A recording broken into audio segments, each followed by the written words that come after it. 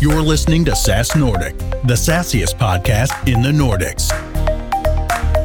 Hi, I'm Daniel. And I'm Thomas, and we are experienced SaaS professionals that are curious about how other successful SaaS companies go to market, scale, build winning teams and great products. Join us on our journey as we speak to Nordic SaaS leaders trying to get hold of their secret sauce. Today's guests are Mikael Jonsson, the co-founder and general partner at Ox. You need the right product and in the right market, right? But a lot of companies have that opportunity, but the way they think about building the company and how they grow it, they're setting themselves up for failure because they're not investing properly in scalable go-to-market and in product. And Fredrik Skanse, the co-founder and CEO at Funnel. When you're seeking product market fit, I think that is what you should focus on. The mode thing, I think you can get your head around later. If you try to do too many things early, you will die because you never get product market fit.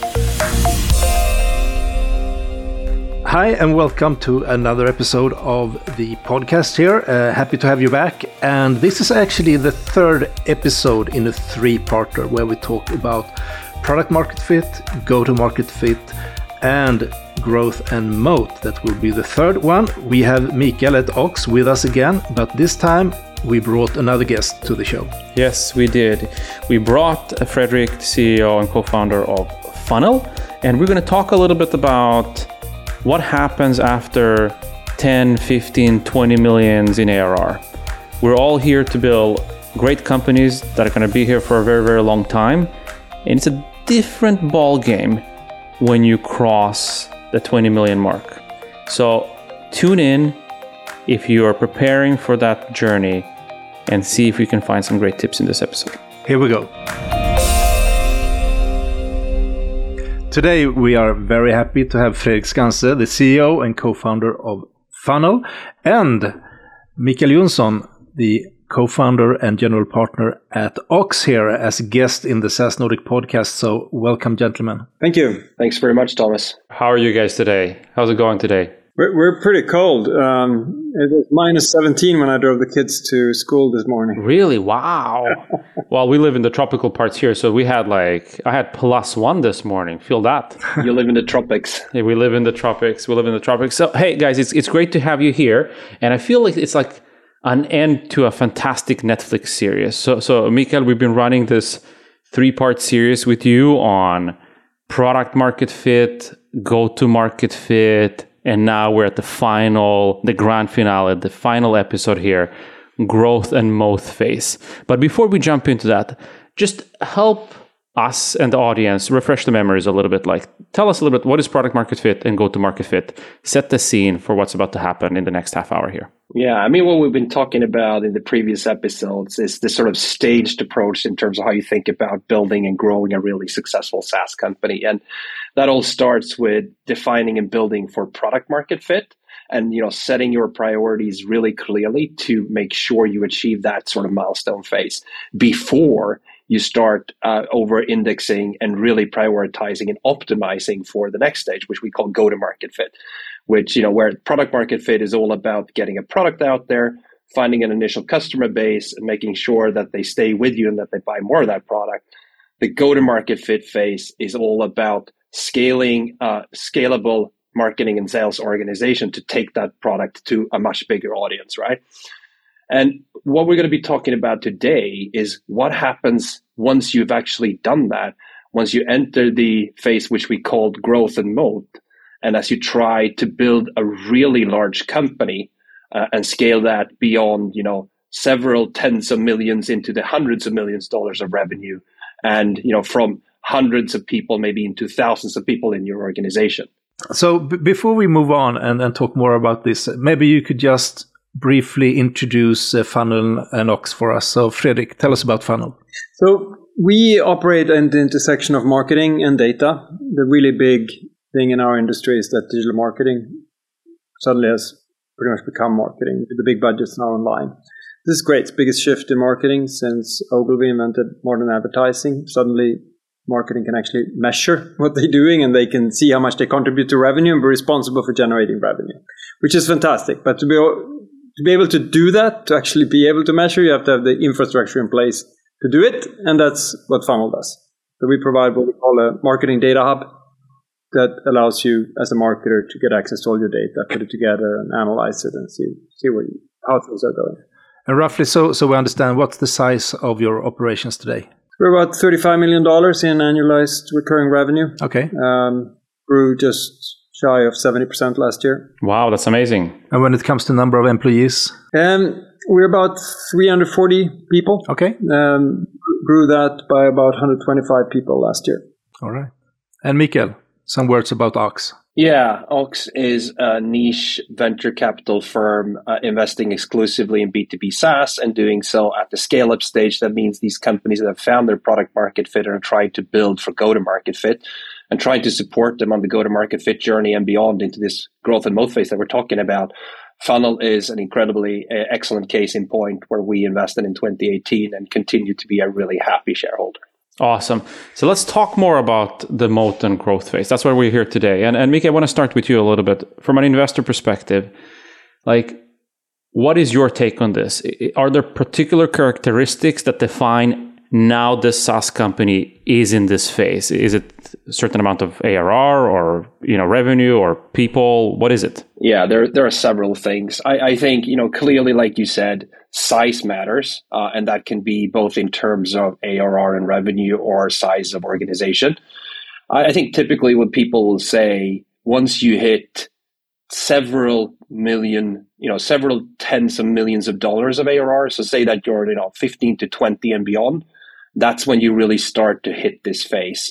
And it's probably something that goes on up until the billions of ARR for certain companies, right? But right. I think getting to critical mass, it's really at the point where that this works. You don't know how great of a company this is going to be necessarily, but that it's going to be a good company. And that typically means several tens of millions of ARR, say $20-25 million of ARR. Right. I think in terms of size of organization, that usually means, you're getting to several hundreds of people and you're building, to increase that significantly, even going to the thousands of people. In terms of how you think about growth, you will have a proven recipe for how to do profitable growth. So you will have a customer acquisition machine where you have reliable metrics around things like CAC payback, lifetime CAC to lifetime value, like LTV to CAC, and magic numbers, etc. And you'll probably also have a long-term plan and vision about how to build a profitable company. And I don't mean just, profitable in terms of customer acquisition, but actually at the operating level there. Right. And Fredrik, does this resemble well with your view on this and your journey here? Like, when did you feel that we're past the traditional go-to-market fit phase now and we're entering this phase? What was that magical threshold for you? Yeah, it's a good question. So, I think one way to view it is that to be able to successfully make this transition, there actually, you can think about the companies that don't make the transition, right? And so there are actually a lot of companies that grow well into $10 million in ARR. But then when they start getting up towards $20 million in ARR, their growth starts to really slow down. And it's not clear that they're going to grow much beyond 30 million. Or it's going to take a long time. Right. You're down to like 15-20% growth rate. It takes a really long time when you're at 20 million. So if you can come into $20 million in ARR with a strong growth rate, above 50%, I think that's sort of when you feel like it's going to get big, and you can see yourself understanding how you can plan another year with a similar type of growth rate after that. And when you then extrapolate it, you can see a path. If you squint, you can see a path to $100 million in ARR. Not just like by extending a spreadsheet, but actually like we can do this.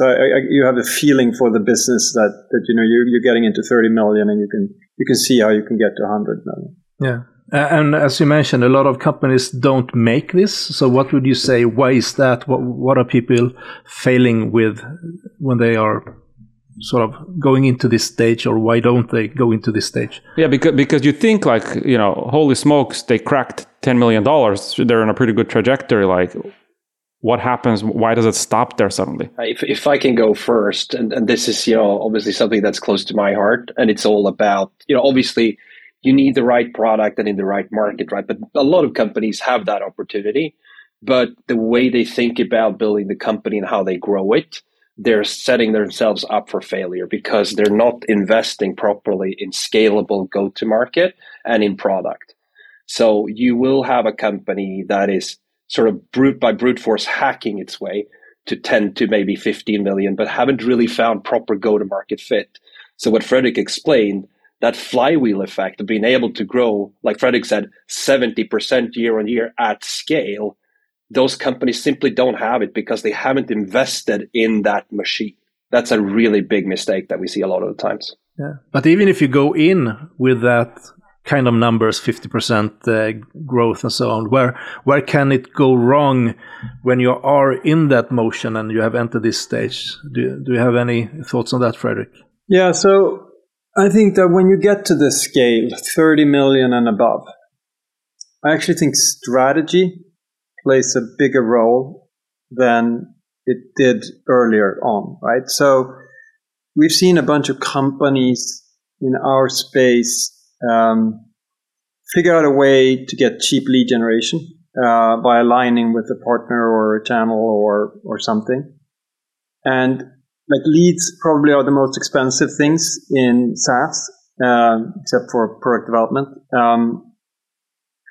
And leads is what drives the business. So you can get really good growth and you can get it for a relatively long period of time. But you may not. But you are then executing on a strategy in this example, executing a strategy where you're optimizing for leads and you're building product and so on just to get those leads. Now, at some point, that might not put you in a good strategic position. It might be a commoditized position where others can also build similar product and get those leads, or you become a sort of thin sliver in where somebody else controls it, or that party may decide to do what you do, or there might not be other things, right? And if you then come into the 20 millions, 25 millions, and growth starts to slow, it's hard to recover from that because you spent 4 years building product in a certain direction. So you got to kind of it's a bit too late to start to think about this when you're 30 million. You have to actually when you are executing on that second stage of the growth stage, you have to start thinking about strategy. Yeah. You have to look at your market. I think going through a positioning exercise helps here because positioning is very much about picking a corner where there's white space and where you're good and others are not, and then sort of sticking with that. So picking white space. But that's also a real problem. I mean, you have to really have conviction that it's not just like we're doing something different from others, but also we're doing it because actually there's a logic behind it. We think this is a better way to do it, and so on. Yeah. And looking at total addressable market, that there actually is a sizable market in this, because if you're going to get to $100 million, you need a pretty sizable market. So, for example, if you look at marketing automation as a category. That was a good category, but it sort of actually stalled a little bit at certain size. And then you saw people like HubSpot pivoting in very elegantly and very executing really well into CRM, which is a much bigger category, and then their growth reignite. Right? So I think that's the one I would add. Yeah. The second stage is about building a growth engine that you can scale. Now, that growth engine likely can only scale that much. You actually got to keep building it, keep diversifying it, and keep thinking about what it's going to look like when you get larger. And it's going to look differently. Maybe you go up a little more towards enterprises, maybe, and so on, right? So that's also important. Okay. Yeah, if I might just add to that, I mean, one of the first recommendations in this sort of go-to-market fit phase is to be super focused and double down on what really works in terms of demand generation or go-to-market motions, right? But like you said, Fredrik, it's like you have to diversify that once you get into this phase, and I think that's it's sort of counterintuitive. You tell someone that you have to be super focused and laser focused and just doing this and doing that really well, and then all of a sudden you're supposed to be diversifying from that. That's just the nature of building a much, much larger company, right? But there's a lot of companies that fail to transition from one sort of focus to the next, which is critical here. Right. Yeah. And the diversification here that you talk about, that's the moat part, right? Yes and no. I mean, because I wasn't familiar with that term, the growth. Okay, I get growth. Moat, not so sure exactly what you mean. So no, I think it's something different. So I think what we're talking about when it comes to diversification is that, when you enter the growth phase, when you're at sub $10 million or $5 million, and it's about what you need to do is find one channel for go-to-market and one motion that works. And what you should just do, which is what Mikael's saying, is double down on it, triple down on it. Don't do anything else. Just scale it because it works. Right. And it'll get you to 10 million. It'll get you to 15 million. But then you need to start thinking, okay,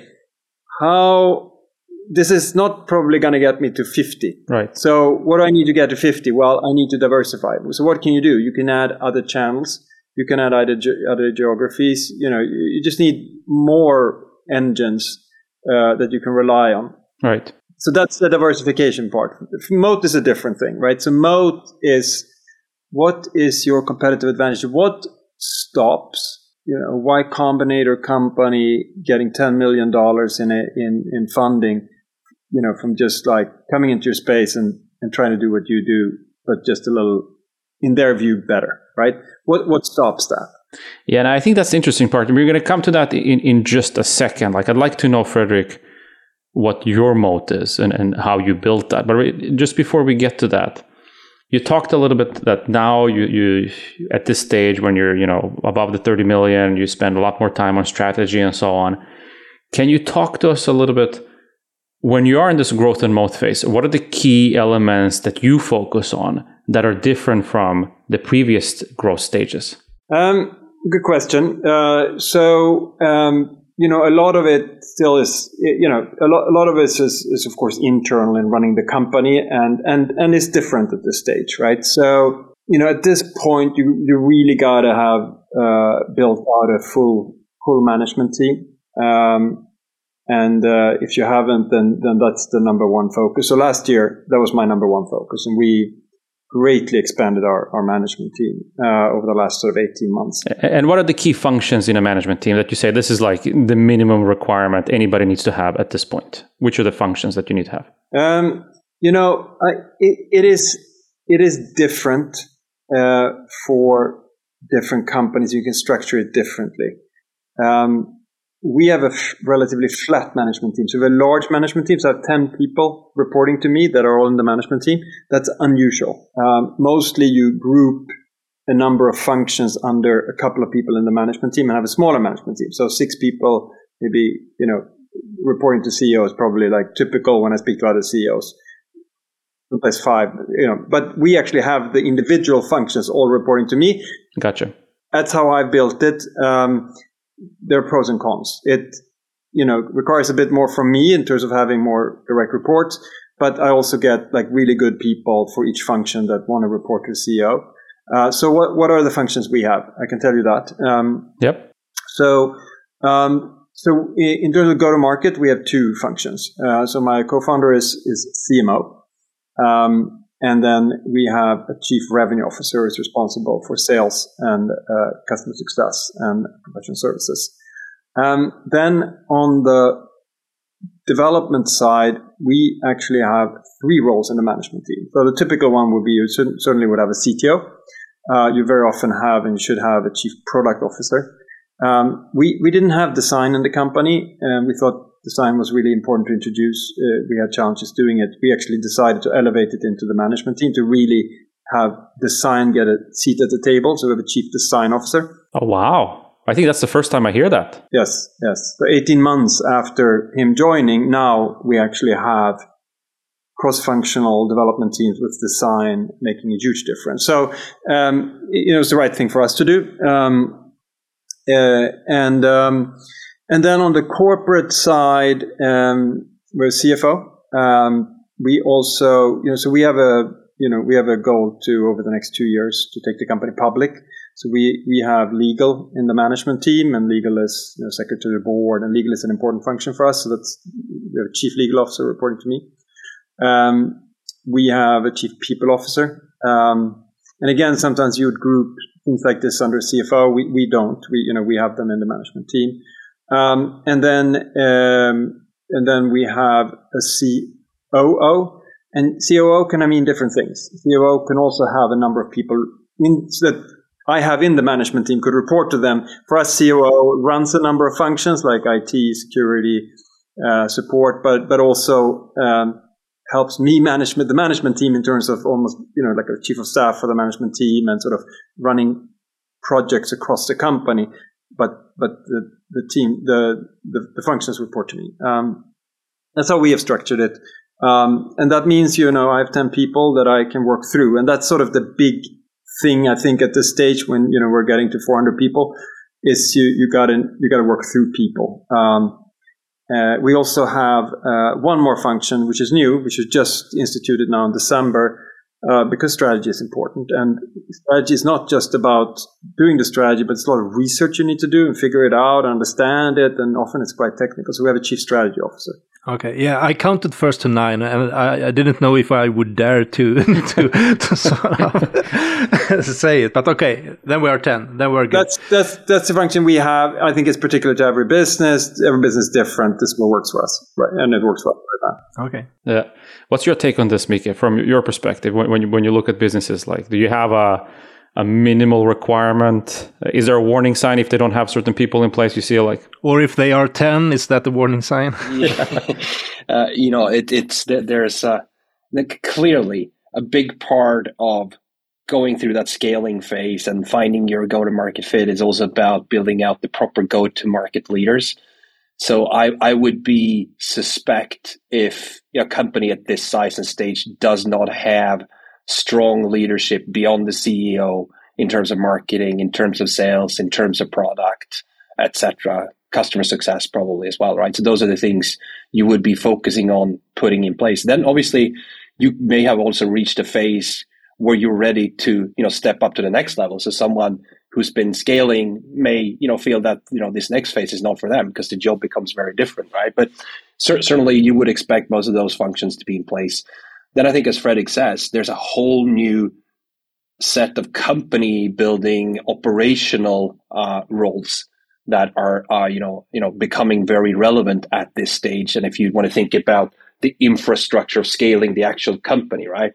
And I think that's, we're probably much more open-minded about whether you put those in place or whether you are in the process of doing that. But clearly having some thoughts around it and understanding that you need to build out that team, that is absolutely critical. Okay, you mentioned that in this phase, the company can have outgrown certain people. So when do you think it's the right thing to do to bring in another CEO, and how do you sort of handle the founder or CEO that has brought the company thus far? Let's spice it up a little bit. Yeah, just to be super clear, for full disclosure, this does not necessarily relate to the CEO, and particularly not in this case. Okay, yeah. And other people in the organization. Do whatever you want with the question. No, but it's very common for people to, due to personality, due to experience, due to preference, to be a really good fit for, some people want to work at the super early stage, like being incredibly creative, throwing spaghetti at the wall and see what sticks. There are other people who are great builders. So building for that scaling phase and, testing new things and making sure it works and, adding new people to team. And then there are other people who are more adept at doing that in a super structured way than at scale. And even beyond that, as you become a really, really large company, there are probably people that are more adept at just running things and not necessarily innovating on a daily basis, right? That's down to experience, preference, and personality. And I just think you need to be open-minded about it. Then obviously, the other side of that equation is a lot of people will grow, right? So you may not have done this particular phase before, but you have all the prerequisite skills and interest in doing it, and you're very open-minded and intellectually curious. You're learning on the job, and therefore you accelerate through that phase. it's about that balance and balancing that out. And I think having honest conversations about it and being open-minded about it. Yeah, and Fredrik, did you know from the start that you wanted to go through this whole journey and these different phases?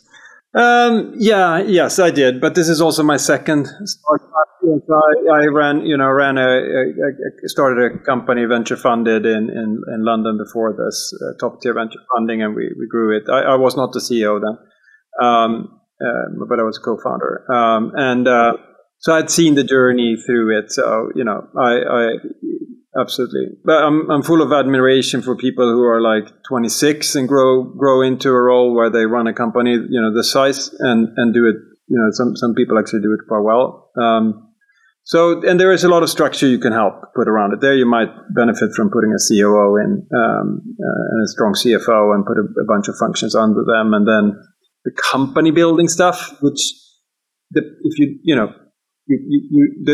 that you can actually bring in to some extent knowledge around doing, and then it depends on how strong, if you have a good culture, people enjoy working in the business, product's very innovative, and you have a good go-to-market model. There's a lot of strength in founder-led businesses, I would say. Yeah. But as Mikael said, sometimes it doesn't work. Sometimes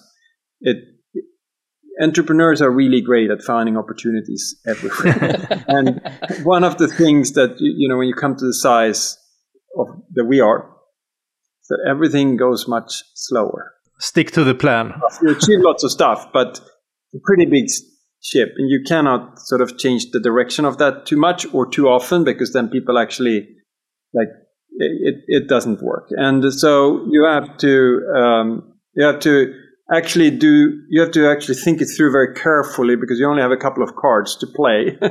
and I think Jeff Bezos says this really well. When he talks about Amazon, he says, look, somebody just congratulated me on the quarterly results. I didn't think much about it. I can't have no effect on the quarterly results. I'm thinking about the quarterly results 3 years from now. Those are the ones I'm working on, right? Right. We're not there, but we work. Today, I'm almost done worrying about 2023. Just had a board meeting yesterday and sort of pretty much finalized the budget. I'm now starting to think about 2024, because that's what I can. If I don't do things now, actually, I won't have an impact on 2024, right? So it takes much. The cycles are much longer. There's a benefit to that as well. It's more structured. It's quite erratic to be, when you only have funding for 6 months and you have to achieve all these things. So there's good things about it as well. And when you steer that super tanker in the right direction, it is a super tanker. And over time, really, really, we have a dev team of 100 people. You can make a lot of things happen that you couldn't do over time with 20 people. Just coming back to what you said earlier, Fredrik, about strategy, right? And how strategy becomes so important. It's just down to what you're saying now. What do you decide strategically to do and what you decide not to do has a pretty big impact. And you can't change it on a weekly or monthly or quarterly basis, right? You have to have some longevity, because otherwise it's going to be impossible to get 300, even 500 or 1,000 people to follow, right? So sticking to something which makes sense and which is strategically sound, and then communicating that in a super clear fashion so that you build followership and understanding and alignment. That's a completely new challenge, I would say, at this phase compared to, what you can achieve at the earlier stages, where honestly you can, hack your way to a lot of this. But thinking about those strategic alignment things and how to communicate and get buy-in and onboard on that, it's a really big challenge. Right. That's very interesting. And I just realized two things. Fredrik, you probably just killed the dream for Thomas and I. We will never be CEOs of large companies, Thomas, because we are people that run after every shiny object we find.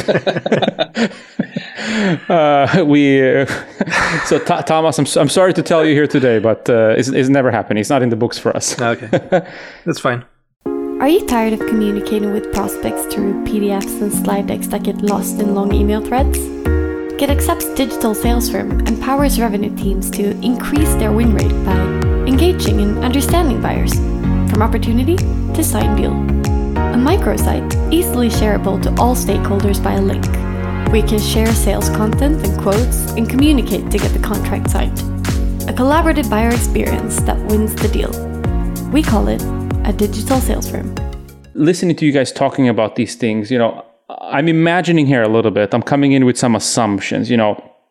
It's a ship it's a much bigger ship. Like you said, Fredrik, it's you have to carefully maneuver it because you can't make too many turns. And Miki, I want to ask from your perspective, when you see companies of this size, besides obviously the strategy and having the proper leadership team in place, are there other key focus areas that you feel are key to emphasize and double down on right here, right now? Yeah, so can I just come back to our discussion about moat? Yeah. Because it's such an important concept, right? It's really important that we define it and that we understand it. Because there are companies that enter this stage that will plateau and peter out because they haven't really thought about defining a moat and what their moat is going to be. And a moat is, what is my long-term sustainable competitive advantage that will keep keep me at a distance from my competitors? What is it I do incredibly well that they cannot copy tomorrow with, 4 super smart developers out of Google and then just scale that online? And the thing I wanted to specifically stress is that is not about, an intellectual feature pissing contest on product. It's not necessarily about product features, right? It can be about positioning. It can be about, who is this product for? Is it for a business user? Is it for a technical user? Is it for an enterprise? Is it for an SME? Mm-hmm. It can be about data. What is the data that I have through my product and my interaction with my customers and the market that makes me be able to, make much smarter and more insightful decisions and build the product in a way so that the data becomes part of the product, right? It can be about the brand you're building. Right. It can be about the organizational culture you have so you can scale your organization, you can onboard people, you can align them better, right? All of those areas are super relevant when it comes to building a moat. I just wanted to make that super clear that it's not about a feature contest. Yeah, and I guess it could be a strong partner network as well. I think we have experienced Indeed, that. 100%. Like your go-to-market can definitely be your moat, right? If you've built a really, take HubSpot, they were super scaled at building that, agency channel partnership where they, were able to scale through that. Definitely part of their moat. So I just wanted to stress that because it's a often misunderstood concept. Yeah. And then what else can go wrong? Everything can go wrong, obviously. But some of the typical challenge I think is how do you scale a culture from a company that's been maybe fast, entrepreneurial, hustling into what Fredrik described as much more of a super tanker that's way more structured that sets a direction and changes that way less often, and where you need to get a lot of people aligned to that's a really big challenge that a lot of companies fail in. Similarly, recruiting at scale and onboarding people so that they can become productive and understand what is their job, what is the mission we are running this company on, and how can I align to that. That's another part. Right. I think in terms of marketing, we discussed the importance of diversifying your go-to-market motion so that you're not overly reliant or dependent on one go-to-market motion. I also think this is the phase where branding comes into place. Because if you want to build a really large and sustainable company, the brand, i.e. what you stand for, what you deliver, how you are different, that becomes really, really important, not only on the customer and business partner side of things, but also on the employee branding phase, right? So understanding for people who join your organization, understanding what company am I joining, what can my expectations be? And then, I've said this already ad nauseum by now, but, the communication aspect, communicating to employees, to customers, what is what is my brand promise? What am I going to deliver to you? What can you trust me to always do? To financial markets, once you start to talk to larger growth investors or private equity or even public markets, right? That communication aspect about explaining what company you are and what you're going to do becomes really, really critical. It's very difficult. Yeah. Yeah. No, I think you're onto three good things here, Mikael, in terms of like culture and processes, branding and communication. And so the internal office is very much around the culture and the processes, and so culture is about having that great culture and be able to scale it. So we were end of 2021, we were like 230 people, and then we added 125 people in a year. And people ask, okay, well, how can you do that and retain the culture? And that's sort of about the maximum number of people you can add. But if you actually have a really strong culture, and each and every team that you have, and each and every manager lives that culture, and then they get a new person on board, and the person comes in, and when you interview that person, you talk about the culture, you interview for culture fit. Today, I'm going to have a session with all the new people who are starting in December. I want to talk about culture for an hour with them. So it's the first thing that they, get in their onboarding. Then actually, if you have that strong culture, new people absorb it, and you actually, it actually gets stronger over time and not weaker. And you of course keep working around it in communication. And then, as you said, Mikael, processes. You got to start be process oriented. You got to build processes for things, like recruiting, like projects, like how you run things, like HR, so things work. So you get all that friction out of the way. But that's pretty like, you can hire good people who know how to do that at scale in a good modern way. Okay. Branding is interesting. I made a mistake at my previous company at the sort of growth, starting to build a growth engine to hire a brand marketer as a CMO. We've all been there, Fredrik. We've all been there. And we never entered the growth stage. So we had to change and hire a customer acquisition leader. And then, wow, did we grow, right? So, and then you actually build your brand that way. Through customer acquisition, you can build your brand. But, as Mikael said, at some point, and for us, $35 million in AR, we are starting to see that. We're not there yet, but we're starting to see that branding is starting to become more important. So we just hired a VP of brand and communication to come in starting in January and really sort of help us sort of get our message out about our point of view in the market and then more and more if your budget goes towards that and less to customer acquisition. Right. That makes a lot of sense. So I'm curious, Fredrik, what is your moat? Yeah, that's a good question. So as I mentioned, the really big thing for us is to help marketers with their data and answer the question, what happened today? Like and all of that is contained in the different marketing products that they use. That's where the data is, but they have to put it in one place. Right. And 2 years ago, there were 7,500 marketing products. Today, there are 10,000. So there's 10,000 marketing products. So every third customer that we bring on board brings with it a marketing product that we have never seen. It's like fishing in the Amazon. Every month they bring up a fish they have never seen before on the fish market in and so we have and our competitors have built out a really large library of marketing connectors to pull down the data from all these different things. All these different marketing products. And, we now have a collector library of over 500 marketing products that we support. Right. And we add new ones. So, we have a go-to-market model which is mid-market, and we add sort of 60, 70 new customers every month. So it's quite hard. And not only do we do that, because it's not enough to bring in your data. Raw data is not so useful for marketers. They actually need to have the data put together in what we call a business-ready format so that it's all put together and they can actually analyze their performance. And to do that, we also help them with that because we understand all these 500 different connectors. And we have built the data model of how they are all connected, and we keep building that data model. And those two things combined has taken us, 6 years to build. We're building it out, and it's a slow, gradual process. But when you come in as a new customer, it's magic because very likely we have the connectors you want. When you connect them, not only do you get your data, but actually it's put together without anybody having to do any SQL. And as a result, we are still competing with the few companies that we were competing with 5 years ago. There hasn't been, in sort of marketing data, has been no new, at the scale that we do, mid-market or enterprise, where we really solve the problem for marketers, no new entrant in 5 years.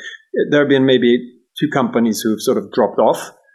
And now really we see ourselves having 3 competitors, plus some sort of more generic data companies. Yeah. And I'm curious, is this by design? Because I get it how it's really difficult to replicate, all the 500 connections you guys have and the ability to understand and dissect data. But is this something you thought of that, we're starting now and in 5 years, this is going to be our moat? Or it turned out to be that way? It's by chance? Yeah, that's a good question. No. Well, when we set out to do this, what was really, and we actually did a pivot. We didn't do what we do now. We did something slightly different. We worked in the same space, in the sort of marketing and advertising space. We did a different product, which wasn't so well strategically positioned. It solved the customer need, but it was, in our case, it was a Facebook advertising tool and was a little bit too close to what Facebook were doing and doing for free for it to be strategically well positioned for us to build $1 billion business over time. So we had a long think about what we wanted to do, and we thought at that point less about moat, and we thought more about putting ourselves in a category where, one, we were solving a problem that nobody else was solving. That was important to us. Didn't want to build something that everybody else is building. Right. And 2, that the likes of Google and Facebook couldn't build themselves, because we knew that if they can build it and they give it away eventually for free, it's a hard space. We wanted to benefit from the market they created, and we wanted to partner with them, but we wanted to be far enough away from them that they wouldn't build it. In our case, they don't really build what we do, because it's about collecting data from Google and Facebook and Twitter and LinkedIn. They're all competitors. They don't share data with each other. But naturally, a third party has to do this. And it opens up a good space for us. So we were focused on that, solving a customer problem and being in sort of a place, because we had a product that solved the customer problem but wasn't well strategically positioned. That was really important to us, to be well strategic positioned. That's what we focused on, to be honest. I think when you're seeking product market fit, I think that is what you should focus on. The moat thing, I think you got to get your head around late. You can get your head around later. If you try to do too many things early, you will die, because you'll never get product market fit. Yeah. Mikael, I see you're nodding. Yeah, no, I just, just so want to echo what Fredrik says there. Like this, you should be focused on basic principles first, and then, you make sure you crawl before you walk and walk before you run, right? And I just want to, come back to, with the risk of sounding like a broken record, if you think about the moat that Fredrik just described, right? Yes, it's product, but it's not 500 connectors, right? Anybody can build a connector, but building and maintaining 500 connectors, having a guarantee that you will build a new connector in days or weeks, whatever connector people want to bring on board, that capacity is amazing. But then that whole data refinery piece, right? That you will have that data at your fingertips, and it will be structured, it will be formatted, it will be, everything. It will be put into the shape and size that you want in order to make faster and better business decisions. That allows you to cater to business users who don't know SQL or Python, right? So it's a multifaceted moat, which builds on, product, it builds on data, it builds on positioning. It's just so many different aspects of that. Yeah. I think that makes a lot of sense. And Mikael, I have a question actually for you. I just thought of that now. How do you actually validate? You must see a lot of companies in your role that have grown into a decent size. Things have looked really nice. Metrics are where they should be. And then they show you this 9 out of 10 times. Everybody has this damn chart. I don't mean to offend anybody, but it's like, here's the chart, the competitive landscape. Everybody's in the top left corner. We're in the top right corner. And nobody's like us. Like, how do you actually validate that what they believe is their competitive edge, and that gives them that ability to always be in the forefront, is true and not just something that they believe themselves? Great question. For us, it starts with having a view and conviction, and being specialist and niche and doing one thing and one thing only, and hopefully doing that relatively well. We have an informed opinion about markets and categories around software, and we understand who the big companies are and where they're moving, right? So we're very relatively well oriented in terms of understanding what's an interesting space, what's an interesting product, what's the value proposition rather than the features that solves a market need here. I think that's the first thing. Second is just due diligence. Understand product and talk to people. Dig deep. Don't take their word for granted. Make sure to really penetrate that. And oftentimes what happens is we take a different view. Because every company, like you said, will portray that 4x4 matrix or 2x2 matrix in a way where they can put themselves in the upper right corner. But it turns out that the matrix is actually inverted. And so they're actually in the bottom left corner. So that does happen quite a lot. So now the question here. So what are the key metrics that you track now compared to what you did in the past, Fredrik? That's a good question.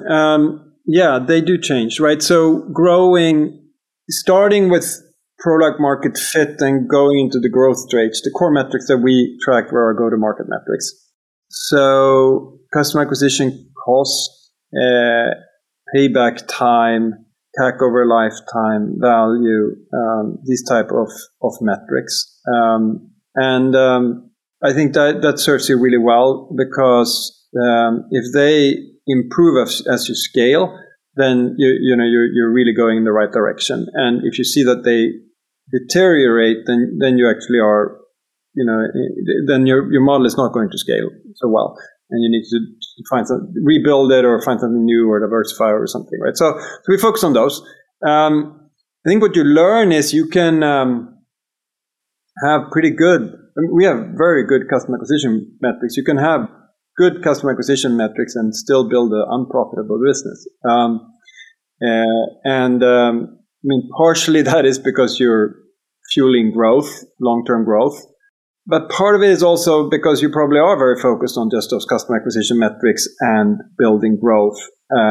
You're probably not so focused on other efficiencies in the business. So what we have started looking a lot at now, and this is now super timely. I think now everybody looks at it, but we started looking at this even last year when everybody still looked just on growth, is the bottom line metrics of how really this translates into how much cash you're consuming or ultimately what it takes to make the business profitable. And the metrics around that. So two metrics that we look at now are Rule of 40 and what's called the burn multiple. And so especially I like the burn multiple because the burn multiple is a little bit like the customer acquisition metrics. The customer acquisition metrics say how much does it cost you to acquire a customer, but you only look at the marketing and sales expense. The burn multiple takes more the view of I'm an investor in the company, for example. How much does it cost me as an investor in the company to have the company grow? Well, it's ultimately the amount of cash. I don't care about what you do. What cash do you consume at the bottom line? And so it says, based on how much you grow revenue, how much cash are you consuming, and that ratio, that's your burn multiple, right? And so it starts to become healthy at some point, not too early in the business, but we're $35 million in ARR where we are, certainly, to look at that. So, Mikael, as an investor, what do you say with this? How the metrics might change when it comes to what you're looking at? No, I fully agree with. Okay, Fredrik. thanks. And I've obviously put myself out there, publishing an article on your guys' platform saying why I hate the Rule of 40, right? So but to Fredrik's point, this is where the Rule of 40 comes into play and becomes relevant at this sort of stage and scale. And I would argue, just like Fredrik, that the burn multiple is an even better metric because it resembles the return on capital employed, which is what every investor is looking for. It's not perfect, a perfect, analogy to that, but it does take you in that direction, right? But certainly thinking about profitable growth, leverage and scalability in your business model becomes much more important at this stage. As if the key focus of the previous phase is scalable customer acquisition, you expand your lens to think about the overall scalability of the company, right? And how does that translate into long-term profitability? So yes, I fully agree that those types of metrics become much more important here. Yeah, and we see this burn multiple. I think it was Dave from Kraft in the US that instilled this expression some years ago. Like, what is a good burn multiple, Mika? So the right question is, it depends on the stage, right? If you think about it, for in the early innings, right, your burn multiple will be absolutely dreadful because you have no ARR, right? And I think at this sort of stage where I spend most of my time, which is between product market fit and go-to-market fit, a burn multiple between 1 and 2 is widely considered, a reasonably okay one. Obviously, there are companies that can burn less, and there are companies that burn more. Depends on what market you're in, what type of product you're building. But I would say a good rule of thumb is somewhere between 1 and 2. And another, there's also what's exactly the definition of it. You can always play around with that. But I think just like Net Promoter Score, I think pick a definition. And what's more important than anything else is to see if you can make it better every quarter. Yeah. Because if you do, then your business will likely look a little better every quarter, and eventually you get something really good. Great. All right. So if we would try to sum this up a little bit here to end off with. So when you go into this phase, what are the key differences and things that you think companies should think of if they're going to do this in a good way? So Fredrik, some bullets from your side. So one of them is strategy actually matters. You got to actually, make sure you pick a position you want to move to. It includes product marketing and positioning, so that actually what you invented early that had some customers that liked it actually creates a category that makes sense and can fit into a budget. When you're $100 million, you need some enterprise budgets in there. And so thinking that through so that you end up in a place where it makes sense and you're in a category and you're differentiated and it works competitively. You got to keep working on that growth engine. You probably got to diversify it. You got to see where you move, whether you move up market or you double down on where you are, but you do it more geographically dispersed or with more products.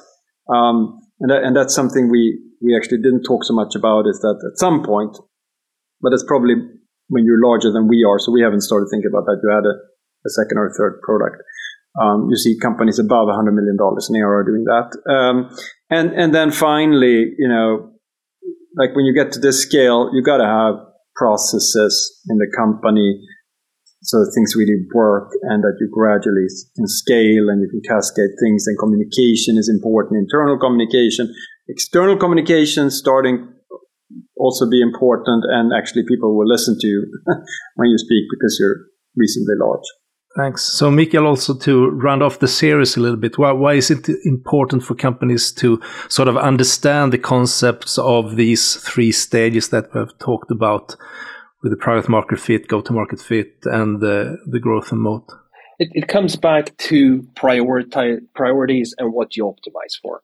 It's about learning to crawl before you learn to walk before you learn to run. If you try to sprint before you've learned to crawl, you're going to fall over and you're going to fail. So being very laser focused on a specific goal and a priority that you optimize for at these different stages is critical. So optimizing first to find product market fit, optimizing then to find go-to-market fit, and then optimizing for long-term growth and moat. That gives you the best chances of building a really, really large SaaS company. That is a great way to finish this series off. So thank you so much, Mikael and Fredrik, for coming on the show. And we look forward to doing a lot more stuff with you. So if anybody wants to talk growth and moat, they know where to find you, I suppose. You're all over LinkedIn. Absolutely. Thanks for having us. Thanks a lot, guys. Take care now. Daniel, what are your key takeaways from the episode today?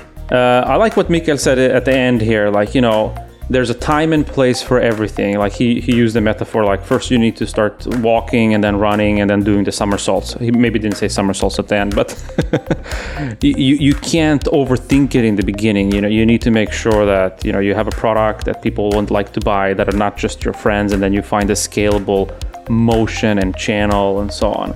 So make sure you do things at the right time.